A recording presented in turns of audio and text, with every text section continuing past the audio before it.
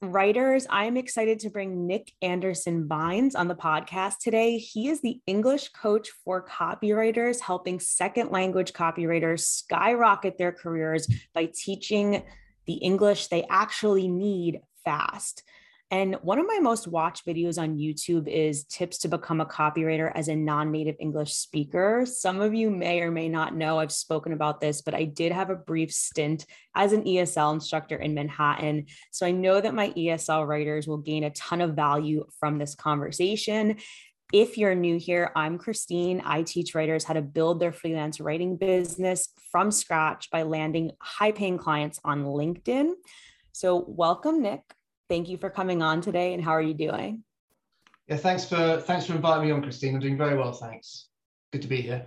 So awesome. I'm excited for this conversation. Tell me a bit about your story and how you got into mentoring ESL copywriters.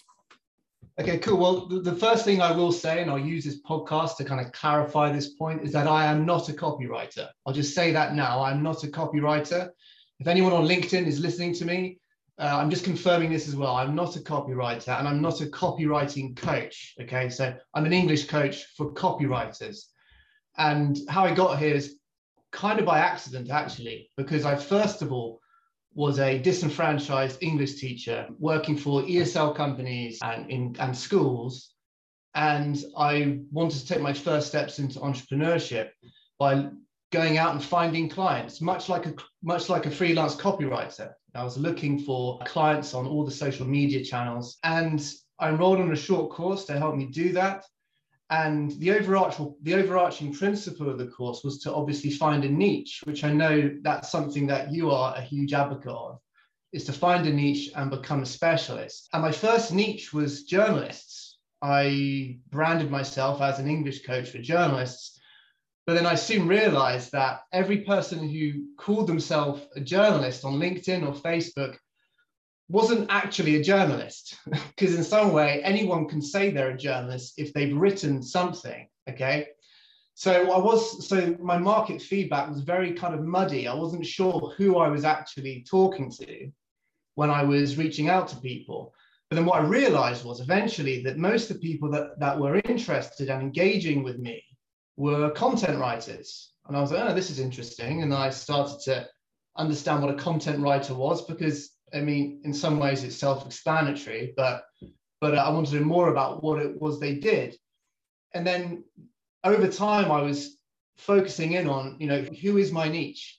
And the word copywriter kept on coming up over and over again. I was like, copywriter, what's going on? What's going on? And I got more acceptances and from more invites from copywriters more than anyone.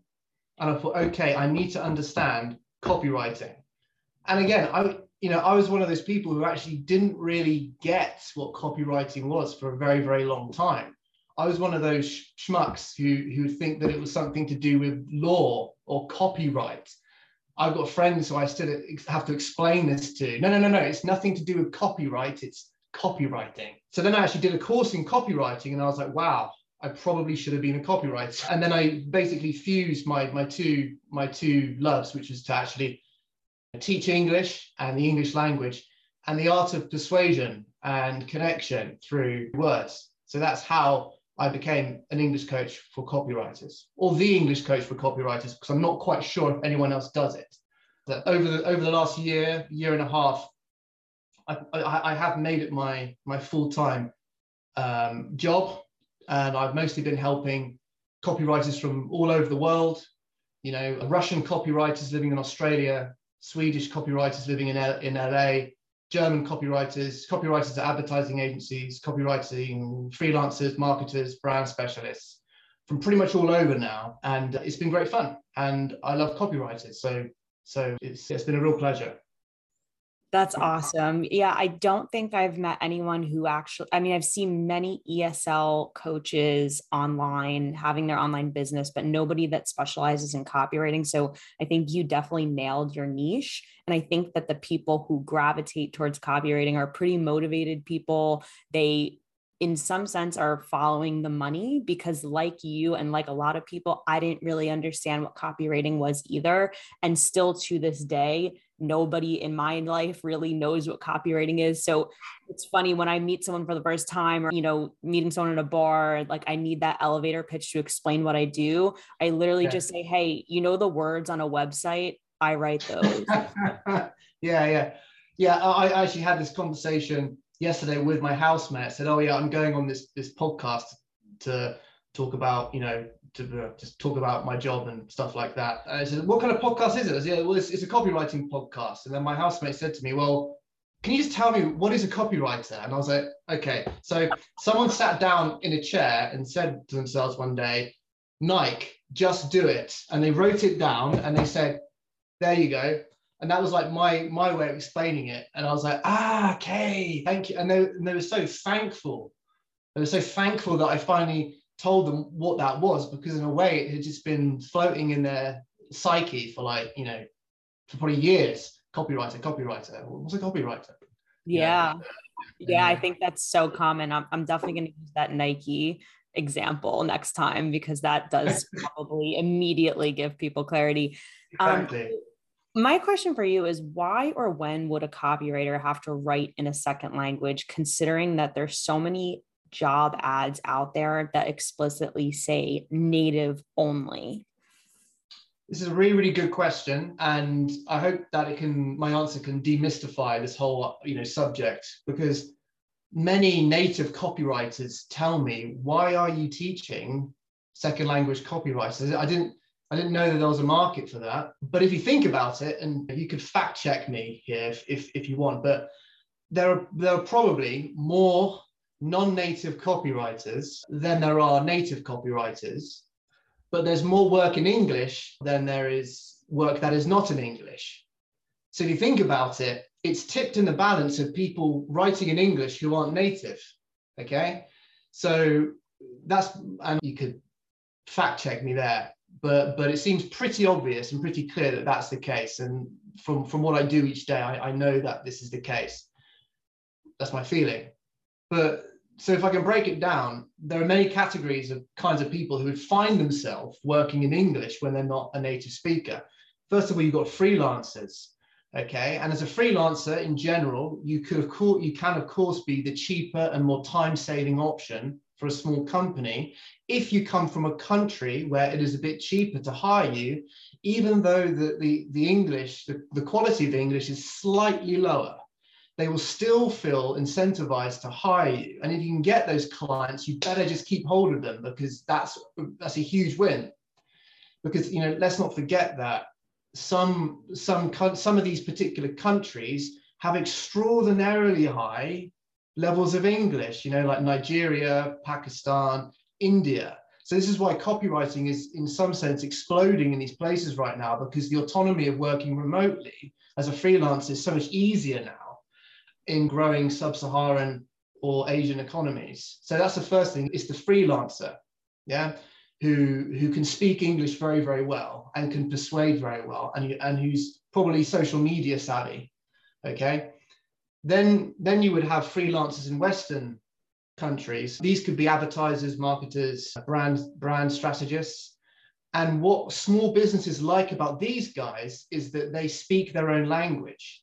So if I'm a small business owner from France, okay, a lot of the time, these business owners would want a copywriter who speaks their language, okay, so that they can actually communicate with them, while also knowing that they can communicate their brand to the world with great English as well. And that's actually a preference. So I hope that this answer actually encourages people as well to say that, no, this is happening right now and you can do it. And then of course, you'll get, and we'll get into this later because I know that this is your whole sphere, but having a niche as a freelancer is obviously going to help, but I'd like to discuss that with you a bit later. Then you have like in-house marketers, social media managers in non-native speaking countries, where the only choice is to hire, a Lebanese writer in Lebanon to do their English writing for, I don't know, some restaurant franchise or whatever.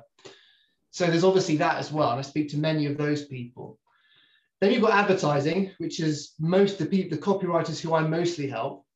And if you're at a global advertising agency, then it's the international language, and you're an advertising copywriter. You would still have to write in English, again, because there aren't many native speaking copywriters in that country to work for that advertising agency. Okay, so it's the same principle, just only a bit larger.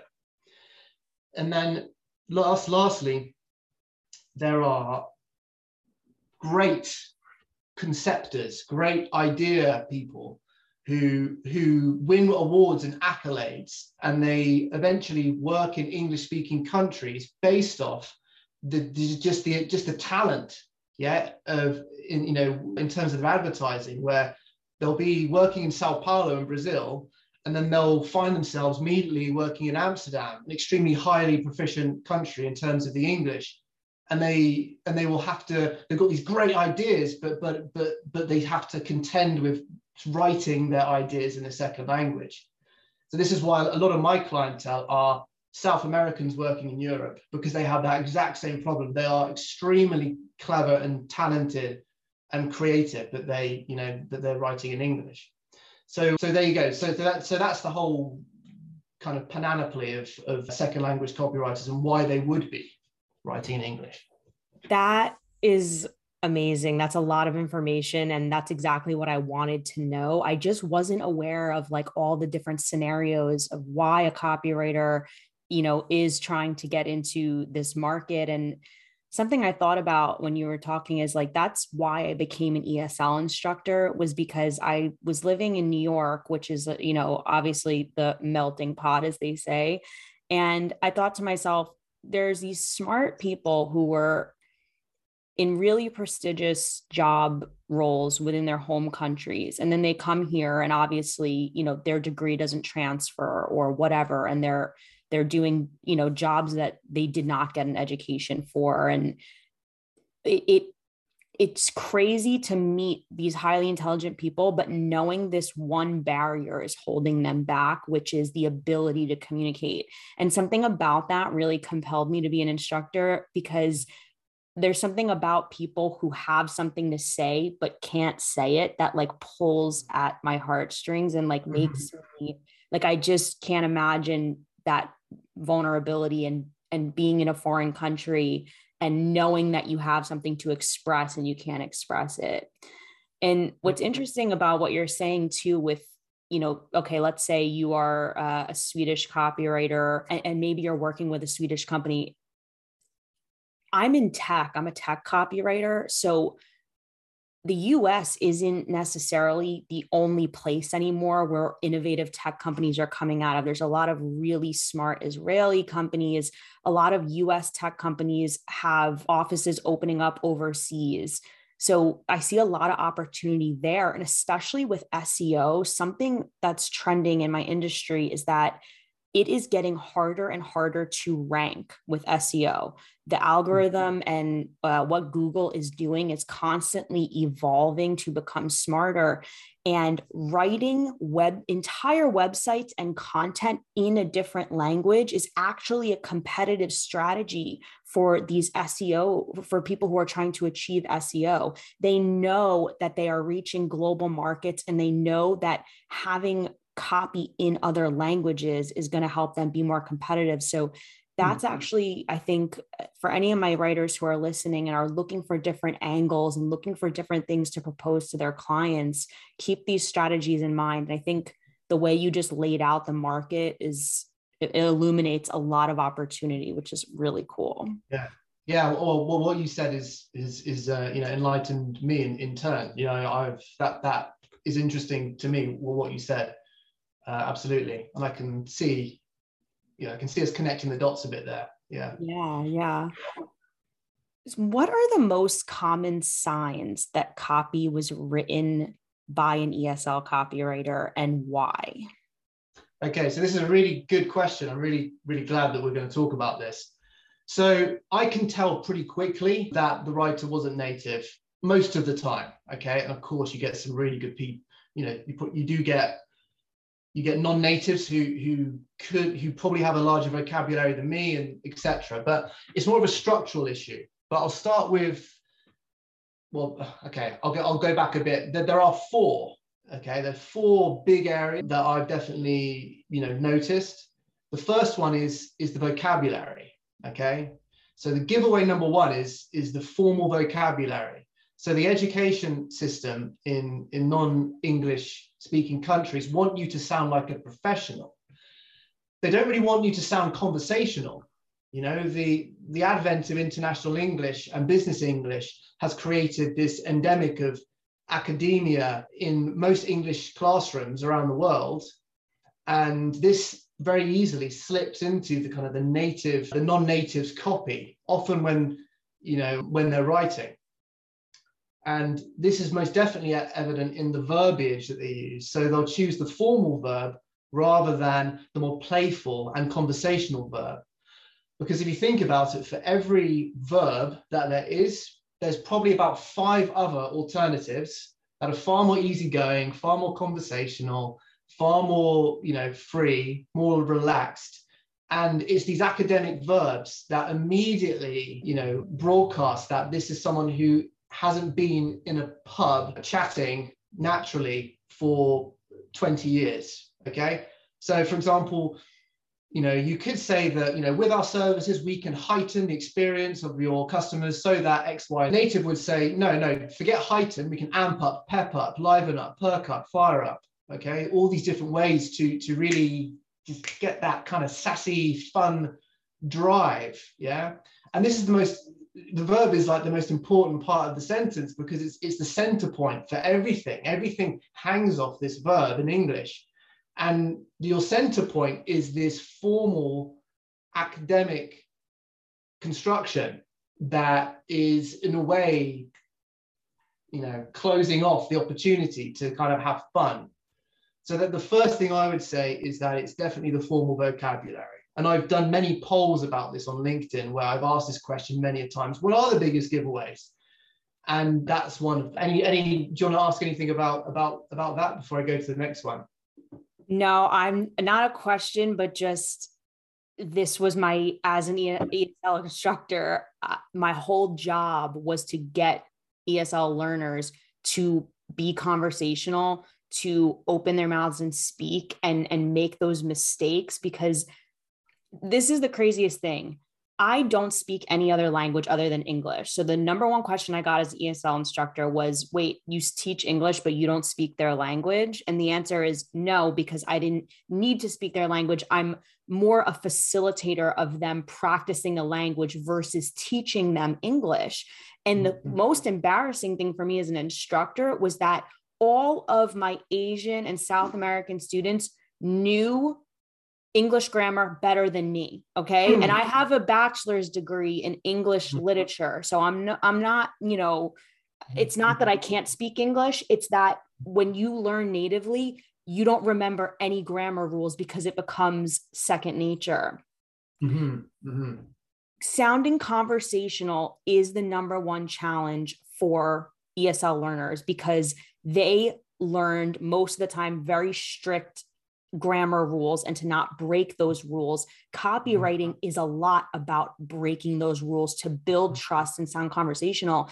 And then you throw in certain cultural differences. So for example, majority of my students were Asian, specifically Japanese, and they were brought up in a culture where you did not question the teacher, you did not talk out of turn, and you did not, you respect the teacher and you stay quiet. So imagine me getting in this classroom with a bunch of Asians and I'm like, you got to talk, speak up. And they're like, they were just the shyness and the reservedness. So that was a big challenge.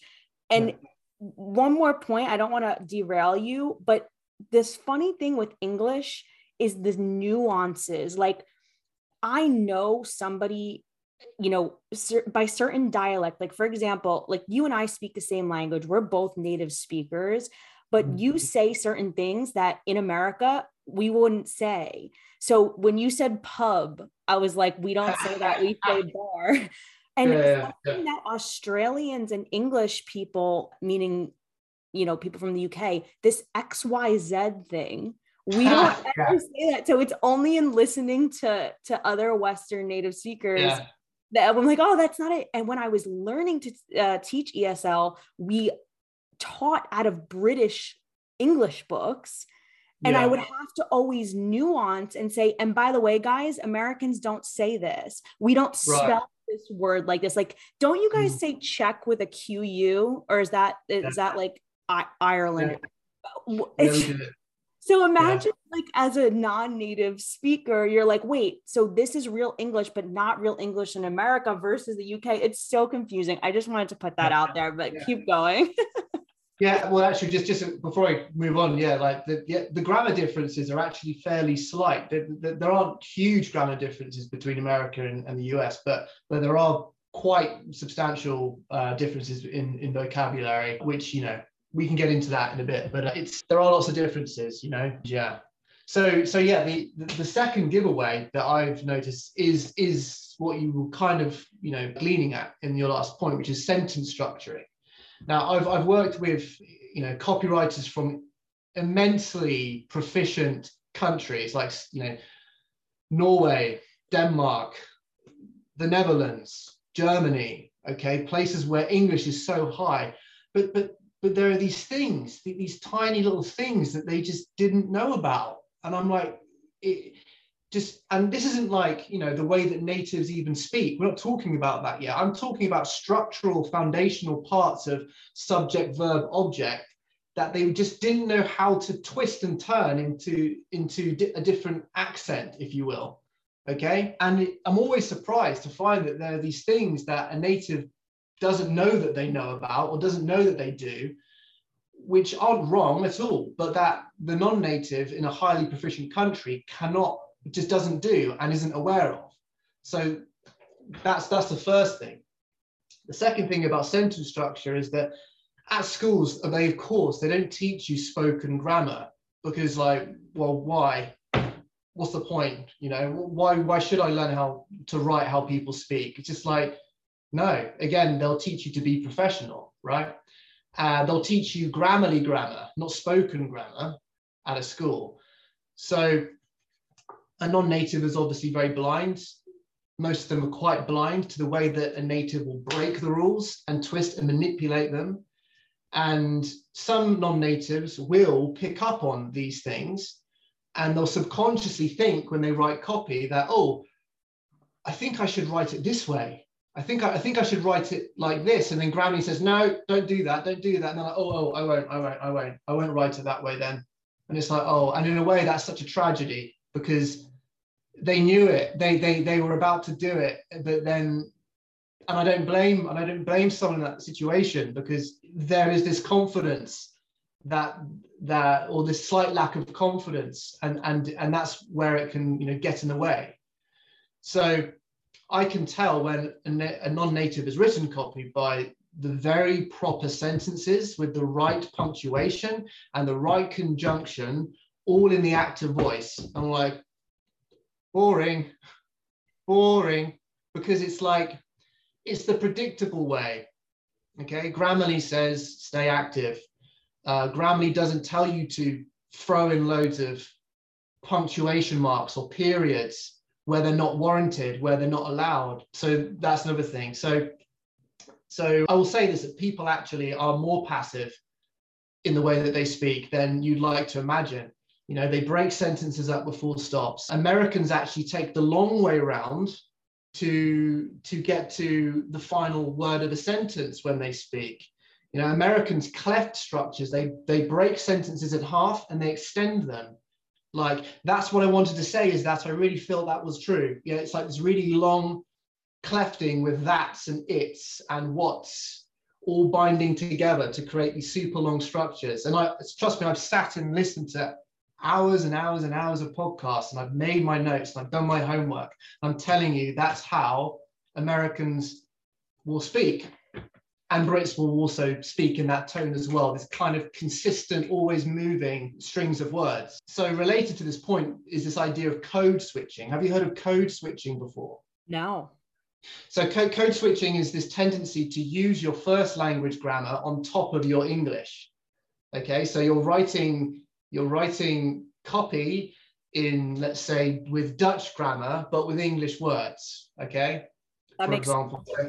So this is like a huge problem, and this is people keep saying code switching to me, and I was like, code switching, what's that? So recently I found out what it was, and yeah, there's this tendency to do that. I was speaking to a South African copywriter yesterday. So this is a copywriter who's been following my work and has been enjoying my content. And even though that she's technically a native speaker because she's South African, she said to me, I just had to reach out to you because in my country we have Afrikaans and we have English and we have all of these languages side to side, and I've been in situations where I'm moving between different grammar structures on a daily basis. Okay, so when it comes to writing, yeah, just getting it down, it's like it is reflected in their writing, where they start writing sentences and they're shifting from English to Afrikaans grammar constantly. And you can tell this in some sense. And I also spoke to a Portuguese advertising copywriter who writes 80% of his copy in Portuguese, 20% in English. So you can imagine, being a copywriter, when you get to write in English, you've got Portuguese just in your body, just like you've got the grammar structures literally at the tip of your hand with your pen, and you're writing in English, and you're like, you're trying to stop yourself. Yeah. So that would be the second thing. So far, the giveaways are formal vocabulary and sentence structuring. Do you want anything you want to say about that one?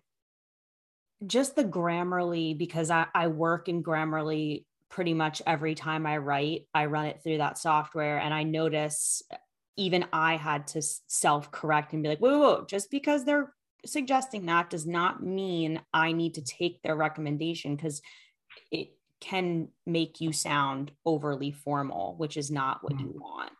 And, it's something I'm thinking about too, just on the confidence front, is that, so on top of being a copywriter, I also work as a content marketer, and I hire teams of writers. So I'm very, I know what it's like to scan somebody's portfolio, to hop on a call with a writer. And one thing I want to say to ESL copywriters from a confidence standpoint is that what a client really cares about is your knowledge. So all the examples you were giving me before, Nick, about, being really knowledgeable in an industry and having your dominant language be something else, it doesn't negate what you know about the audience you're writing for. If you can empathize and connect with the person who will be reading, that is more important than grammar.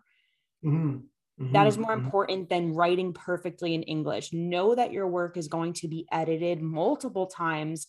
If you're working for a decent company anyway, they should really be crafting and molding that piece significantly.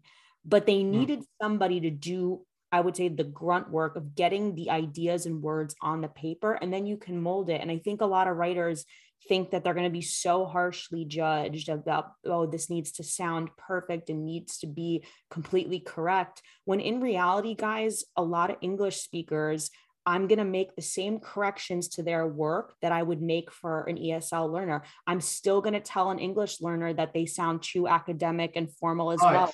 We do it too, especially if, these people who, like myself, were writing academic papers in college and are needing to shed that academic writing style. It is a challenge, like every day, to write more conversationally, to dumb down the words. That was the biggest thing for me was, I don't need to use the word that I would have opted for. I need to actually write for 6th or 7th grade level, because that's how people read on the internet. So it's kind of like this false sense of insecurity or imposter syndrome that ESL learners are feeling, because actually native speakers struggle with the same thing. So go after the opportunity, I would say. Yeah. Because there's an editor for everyone. And I think the goal behind, enhancing your English for copywriting is just so that you can spend less time with an editor. Yeah. So there doesn't have to be so much editing involved. But absolutely, it's a huge thing to bring your writing back and remember what is actually important in terms of connection with your reader, and usually the formal route is less advised in most contexts. So the third giveaway, and I don't even have to explain why with this one, is prepositions. Okay, and I could just leave it there because every ESL copywriter will be like, prepositions, doesn't make sense. And it doesn't make sense. Sorry, you just have to get used to it, because there's a rule system for, a general rule system for prepositions, but it's not so cut and dry as that.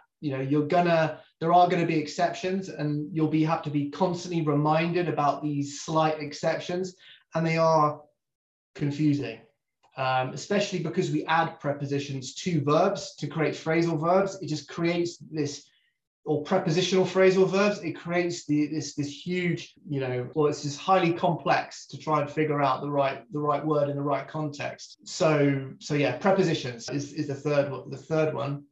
The fourth one is just cultural connotations, the associations that we have for particular phrases and idioms and expressions.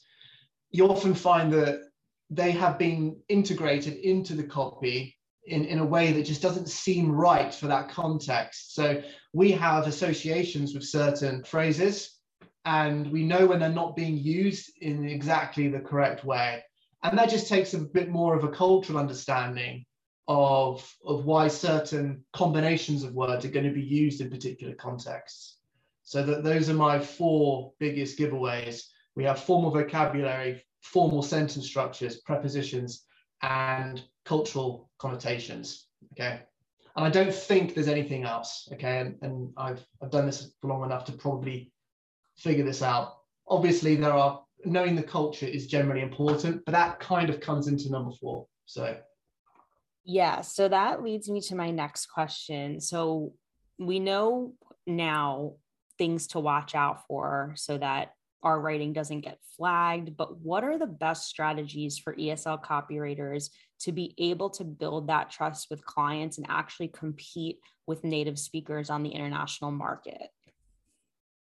Cool. So this is probably, the most important question, because it's the thing that will allow the copywriter to actually make a living and get consistent work and to open doors. And the first thing is find a niche. For God's sake, find a niche. If you're a freelancer, find a niche. Okay, because why be a copywriting doctor when you can be a copywriting surgeon? The surgeon earns more money than the doctor because the surgeon gets to the heart of the issue and fixes it. They are specialists.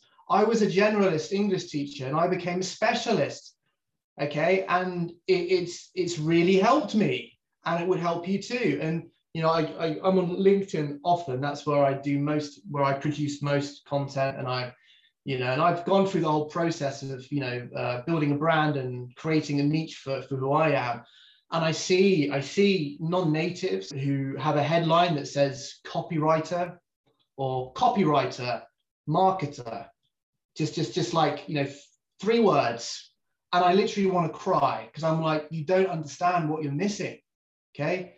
Because by having a niche, you immediately position yourself in a situation where you have, conveyed high value. You know about a particular subject, and people can trust you, okay? Because if you think about it, is a tech company going to hire a native generalist or a non-native tech writer? I mean, surely they're going to tilt in the favor of the non-native tech writer, and you'll get more money because you're a specialist. You know the vocabulary, you know the market, you know the brand. And I know that this is something that you've been a huge advocate of, and I'm a huge advocate of. So I'm just trying to echo what you've been saying throughout your career. So you can give me your thoughts about this, obviously, because that's I'd love to hear your views on that. But to do this, you have to ask yourself, well, what do I enjoy? Okay, what are my strengths? What are my abilities? What interests me? And then you just hone in on that area of weakness in the market that needs you. Okay, and it just gives you this sense of great purpose. Yeah, I'm a copywriter for the health industry. Yeah, I'm gonna solve this specific problem, and it really gives you something worth fighting for and worth pursuing, and it really gives you something to it gives you a call to action. That you can have a more defined journey in your as a writer. So yeah, that's my first bit of advice, but I'd love to hear what you think. It gives you a path. Like, that's the biggest thing. And if you're trying to go from zero to freelancing and making a full-time income as a writer, having that path and knowing, oh, I only target health and wellness companies, you will make gains so much faster. You will get ahead so much faster. And I'm glad that we're having this conversation, because there are so many people who do what I do. They mentor freelance writers, and they say, don't worry about a niche, make yourself open to any opportunity in the beginning. And I understand the thought process. I understand why that sounds true, but I genuinely cannot understand why anyone would take that approach when having a specialty gives you, like you said, so much authority. And I can just say, from a hiring perspective, as someone who's been on the other side, who actually hires writers, I would much rather see a non-native whose portfolio has 3 articles written for a CRM company versus a native speaker who's been a journalist and written for magazines and do all that. Like, I see these portfolios, and they actually have like print portfolio pieces that they were published in like Better Homes and Gardens magazine, but they're applying for a writing position. I'm like, I understand that you were able to write in general, but everyone at this point is able to write in general. So I need someone with a specialized knowledge. It's not about writing anymore. That's the biggest misconception in this industry of copywriting, is that this is about writing words. Writing is a commodity. And that's why AI, if you're worried about AI coming and taking jobs, be worried about that, because actually AI is writing subject lines and articles, very crude articles that are going to need a human anyway. But regardless, they're doing the writing. What the AI can't do right now and in the foreseeable future is know what you know and be able to be that fly on the wall and say, I know how people sound in a conversation. I know how to make this writing sound natural. The robot cannot do that. So I know that's a tangent, but niching is so powerful. And to this day, I still see people saying, do not do it. And it just drives me insane. But hey, you can take me and Nick's advice or not. Let me know how it goes. Yeah. Well, yeah, exactly. And like, we both niched up, as they say. And yeah, just things really, it just really does help the process. It builds your brand. People can immediately associate you with a certain persona, and you become the first person that they think of when they want to solve an actual problem. A generalist doesn't solve problems. They say, well, this is the kind of, this is what, you could do, and these are the kinds of things, these are the areas that you need to explore, but it doesn't actually fix the problem. Okay, and people have problems that they need to fix. And by being a niche copywriter, you can fix it. So you can actually charge more. And yeah, so I couldn't recommend it enough, really. So cool. So the second thing that I would also then, so the first thing is to find a niche. The second thing is to obviously learn the English. Okay, so you have to have a distinct native voice in your copywriting to compete with native English copywriters. And this is regardless of whether you're marketing, advertising, brand strategy, but you cannot begin any international journey without knowing how to reflect the voice of your marketplace. And some non-natives may say things like, well, I know English is important, but I think that learning copywriting is the priority. I'm like, no, stop saying that, for God's sake. Stop saying that. This idea that, oh, well, yeah, okay, I'll read my grammar books, I'll read Practical Usage by Michael Swan, and I'll look at Grammarly, but I need to learn, I need to go to Miami Ad School, I need to do these certain things. And I'm like, no, you have to, they feed off each other. They are literally one thing.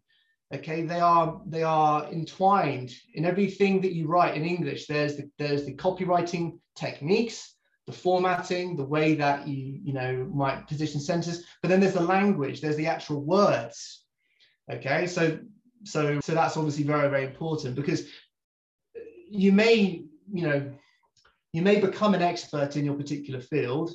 You may become like a really good person who can be relied upon to write for tech. But if you can't string these words together with the right prepositions, then it's like, well, what's the point? You found these amazing words, but you can't connect them in the right way. It kind of defeats the object. So they always have to be, this problem has to be addressed in tandem.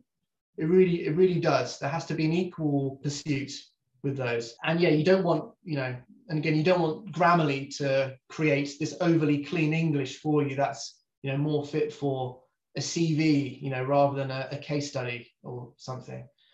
So they both go hand in hand. So that would be the second thing. And obviously how you would do that is actually to understand the skills for English copywriting, not the entire English language. Stop looking at English books, okay? You need to go specific. You need to understand the particular verbiage and the particular sentence structuring and tones of voice that are right for copywriting. Okay, so that would be the thing. And to learn it in a way that not only helps you to remember it, but also embody it so that you can sit down and just forget that you're writing in English.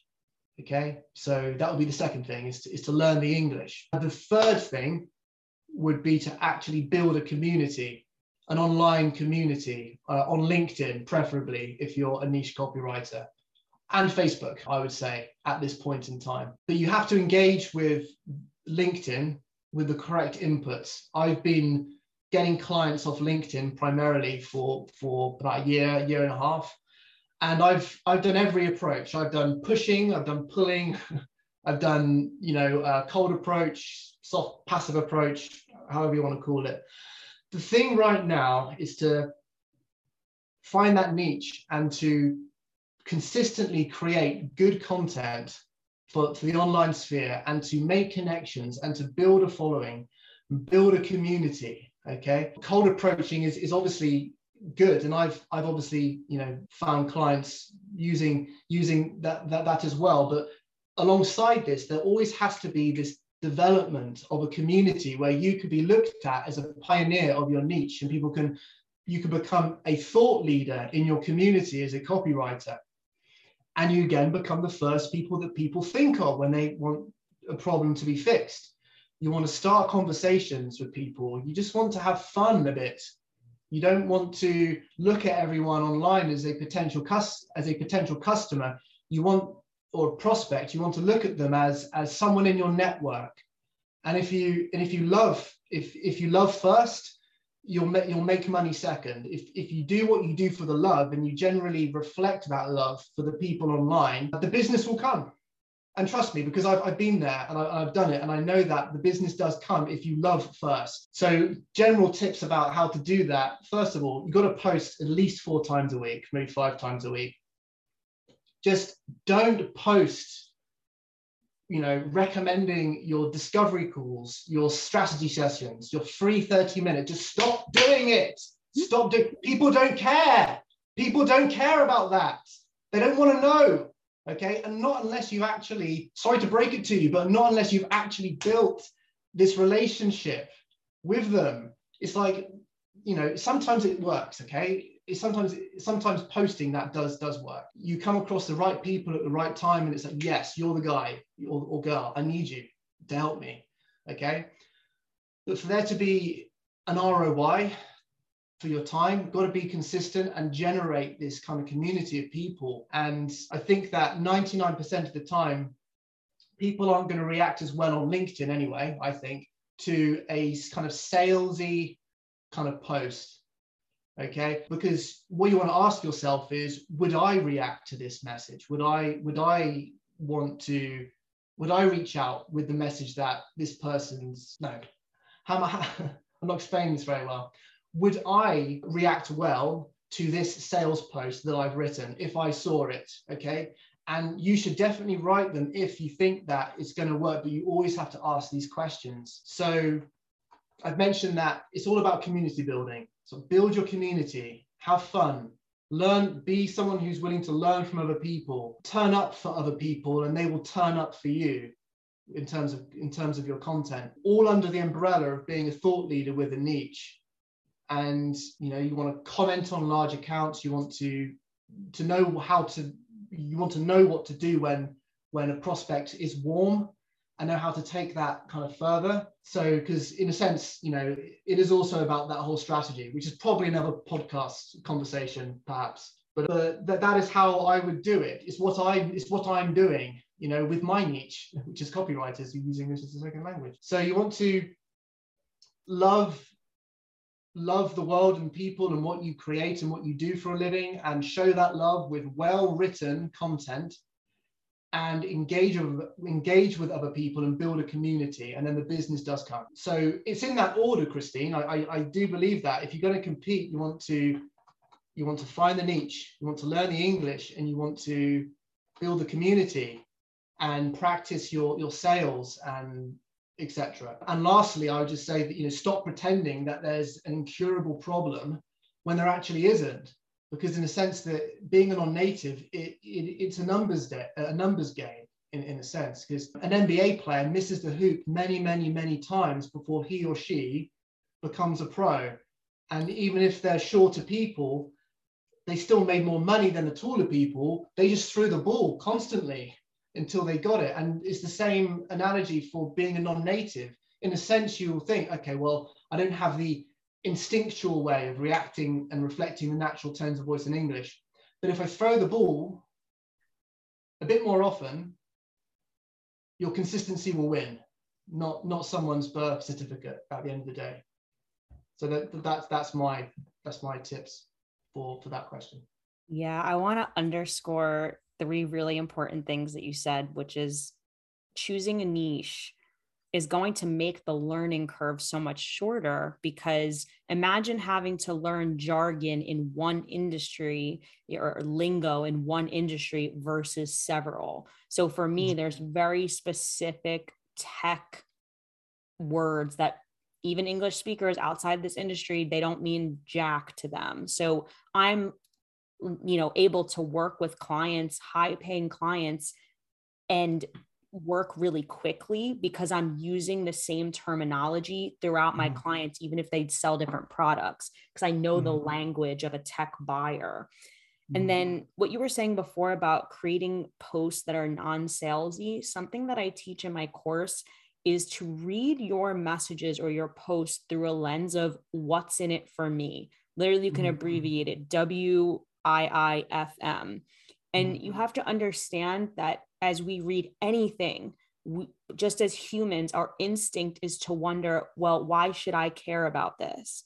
And if it's overly promotional towards yourself, it doesn't capture attention. So when writers cold pitch me, the biggest mistake I see is that they'll say, I'm a copywriter and I want to work for you. It's like, well, I don't care what you want. You need to exemplify the services that you're going to offer to me and why your background relates to what my needs and problems are. So it's a reframe of saying, okay, before I send this message, like you said, put yourself in the other person's shoes. Are you touching on pain points that they have in your message? And it's a numbers game, like you said. And even for English speakers, guys, I say this all the time. This is a numbers game.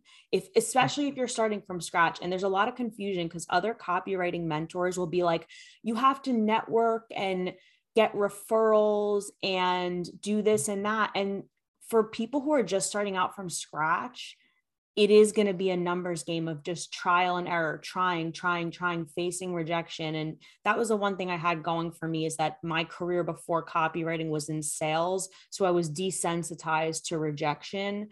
But nowadays, especially, like, I'm convinced the more I think about just like life in general, the people who are the most comfortable with rejection are the people who succeed. And I think like now more than ever, we are in a society that they don't want to try because they're so afraid of rejection. Like I was listening to this podcast and they were saying that like only a third of the amount of people are getting married today that used to get married, and people aren't even falling in love anymore because Yeah. people are so afraid of rejection and putting their, I don't know what has happened. I don't know if it's because the internet or what it is. Maybe people, I don't know, but you have to be the person who shoots their shot. And that's with anything in life, like with dating, with jobs.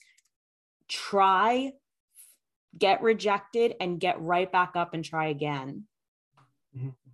Rejection, yeah, absolutely. It does get easier. I don't come from a sales background. I've been taught sales more recently in my life, but at the beginning it was like petrifying getting someone on a call and doing that. But like, I got rejected the other day. Sometimes I've had a few rejection calls in terms of not getting the new customers. It happens. It does happen. And it's strange. I just think, I look back and you just learn to deal with the rejection just so much better, a year after, if you just consistently open yourself up for that rejection. It's going to happen. It's part of life. You have to accept that. But if you don't try, then then there won't be much success. So absolutely agree. So let's do the last question. Top tips for learning to sound like a native speaker. Cool. So it takes a lot of, if you're pursuing it on your own, it will take a lot of work. Okay. There are things you can do. Some of them you're not going to like to hear when I tell you what they are, but it's going to be quite like, oh, I've got to do that. Really? God. Okay. Because what I'm about to suggest, you will find difficult. You'll probably get bored, and it will be like, oh, okay, great. I've got to do this thing for half an hour. But there's a technique that I learned about from the AEWAI. Maybe you know about it, but the technique is called copywriting osmosis. And it's essentially taking great pieces of high performing copy. Okay, it could be bottom of the line copy, it could be above the line, whatever. And just getting a pen and just writing it out. Just write it out, word from word, constantly. Okay, just keep on writing. Write it down on a piece of paper 10 times and put it in a drawer. Come back tomorrow and spend half an hour doing exactly the same thing. And it does help you to embody the certain structures that natives have used in the past in copy that has been successful. It's not pleasant. It doesn't sound pleasant to anyone, but it will definitely help a non-native. Okay, because the problem a non-native might have is they don't know how to start the sentence in the most natural way. And if they don't start the sentence in the most natural way, everything else becomes unnatural. But if they've somehow learned an imprint that will allow them to start in the right tone, in the right way, it creates the more comfortable, natural structure for the native reader that does reflect the sound of their own voice. It's called copywriting osmosis. You get a piece of paper. Don't use laptops. Don't use computers. Get a pen out, okay? Old-fashioned. Paper, write it down constantly, over and over again. 20 minutes a day, okay? I think you'll be surprised what happens in 6 months. That's one thing you can do. The second thing you can do is stop watching Netflix and listen to discussion podcasts, okay? And put the subtitles on, okay? And look at what's happening in the subtitles. So when you listen to discussion podcasts, the good thing is that you've got people sitting down and they're having a natural conversation. It's not scripted. It's not enforced. It's not journalistic. It's not academia. None of it's scripted. It is very fluid conversation. And I want you to have the podcast on one screen and have a Google Doc on the next screen, and pause it and notice strange things that you say, well, I wouldn't say that. Why are they saying that? Put it on a piece of paper and write down maybe what you would have said instead, and perhaps build some kind of swipe file. That's something that I recommend. Again, it takes time, but it really is about building a resource where you will have lots of vocabulary and phrases and sentence structures available that have actually been used, and you can feel comfortable using them. So relating to the biggest giveaways question, look for phrasal verbs, look for sentence structures, yes, that are slightly odd to you as a second language copywriter. So that would be the second thing. The third thing would be to actually, if you're going to prioritize any aspect of the English language, focus on verbs and focus on prepositions. Who cares about adjectives? Who cares about nouns? You know, you'll learn them anyway. There's only one noun for light. There's only one noun for window. If you're a niche copywriter, you'll be learning the vocabulary of your chosen field anyway. But if you really want to have that, the heart and soul of a native speaker, you've got to focus on the center point, which is the verb, and the preposition, the thing that connects. Who wants an adjective anyway? They just get in the way. They just get in the way of everything. So that should be your priority. Stop casting your net too wide over all the different words and focus in on the most important words, which is verbs and prepositions. And like I said, build a swipe file, build something that has all this information that you can refer to, and understand the culture, know how to reflect the culture in your work, make a list of cultural references, look up things that you're not familiar with, that you hear about in the podcasts, and Wikipedia them or Google them, and just build that familiarity, make it a daily practice. So those are 4 things. And of course, you can get a native English coach who's done his homework, can actually help you officially and focus in on the actual English that you actually need, who can say, well, these are the structures and these are the words which are built for copywriting that are also natural, and to kind of know what that, be taught what that is, and in a way that can help you embody it so it becomes a natural instinct rather than something that you have to remember, and just be free. So those are my tips. Yeah, I love the podcast one, because that's something you can put your headphones in and do chores and cook and clean, whatever, go for a walk, go to the gym, and you have the opportunity to be like a fly on the wall in an English, conversation that's directly related to whatever you're trying to learn. If you want to be a technology copywriter, there's hundreds of tech copy or tech podcasts of 2 people in that industry just talking. And the old school ESL thing that everyone used to harp on was go watch movies in English. And you're right. That is a script. It is like, we often laugh at how unnatural certain things are in shows and movies. Like, no one says that. No one does that. No one would say that at that moment. So your best bet really is like a back and forth conversation, and it's so accessible. Yeah, it's all free. It's there. It's all on YouTube. YouTube is your friend with this pursuit, because as you say, just have fun and watch Netflix. Don't make it an English lesson, for God's sake. It's like, just have fun. Just sit down, just have a pint of beer and just chill out. Yeah, you'll forget it all anyway, won't you? Because when you actually enjoy something, you're not going to remember it. And I know this. I've done polls about, how quickly do you actually remember words when you hear them for the first time. Even if you were watching Netflix and then you heard a new word and you looked in the dictionary, you'd still probably forget it in a couple months. But if you're actually looking and you're intentfully watching and finding these words and you're writing them down and you're analyzing them, you're going to remember them, well, at least far greater than you would otherwise. Just enjoy Netflix, just watch Squid Games and just have a laugh. You don't have to make it this English lesson, because then you can't just chill out, can you? You can't just have fun. So yeah, they're not the best reflection of reality, but they're good. They are good cultural references. Memes are also very good. Obviously, very, very good, very important.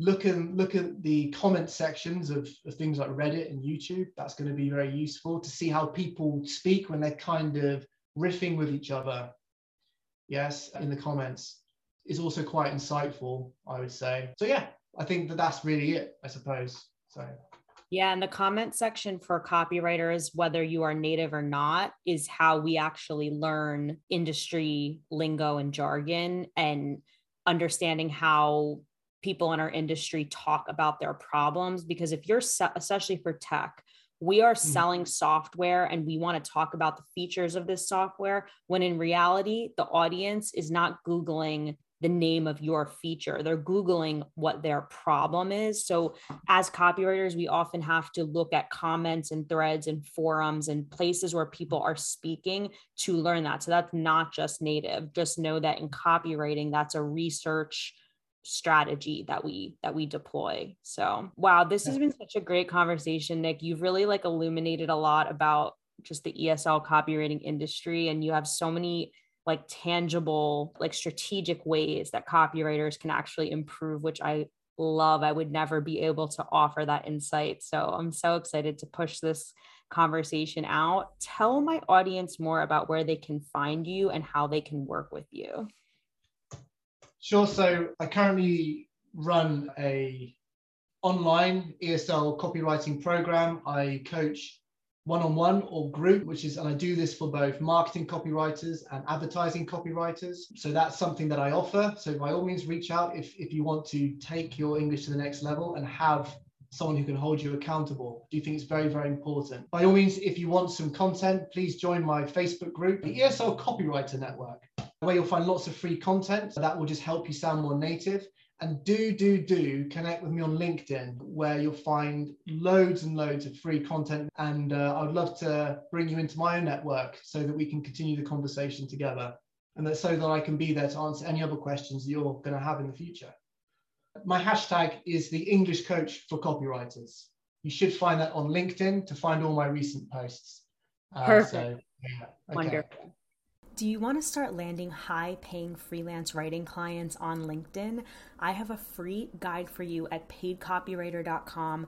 Just go to paidcopywriter.com and go to the free download section. The link is paidcopywriter.com/LinkedIn guide if that's easier for you. But it's a free download that's going to show you step by step the steps. Wow, that's a lot of steps. Step by step, the steps. Step by steps, a roadmap for how to use LinkedIn and get yourself properly set up on that platform so you can begin confidently reaching out to your ideal clients and build the freelance business that you've been wanting to build, becoming self-employed, becoming a person who gets paid to write for a living.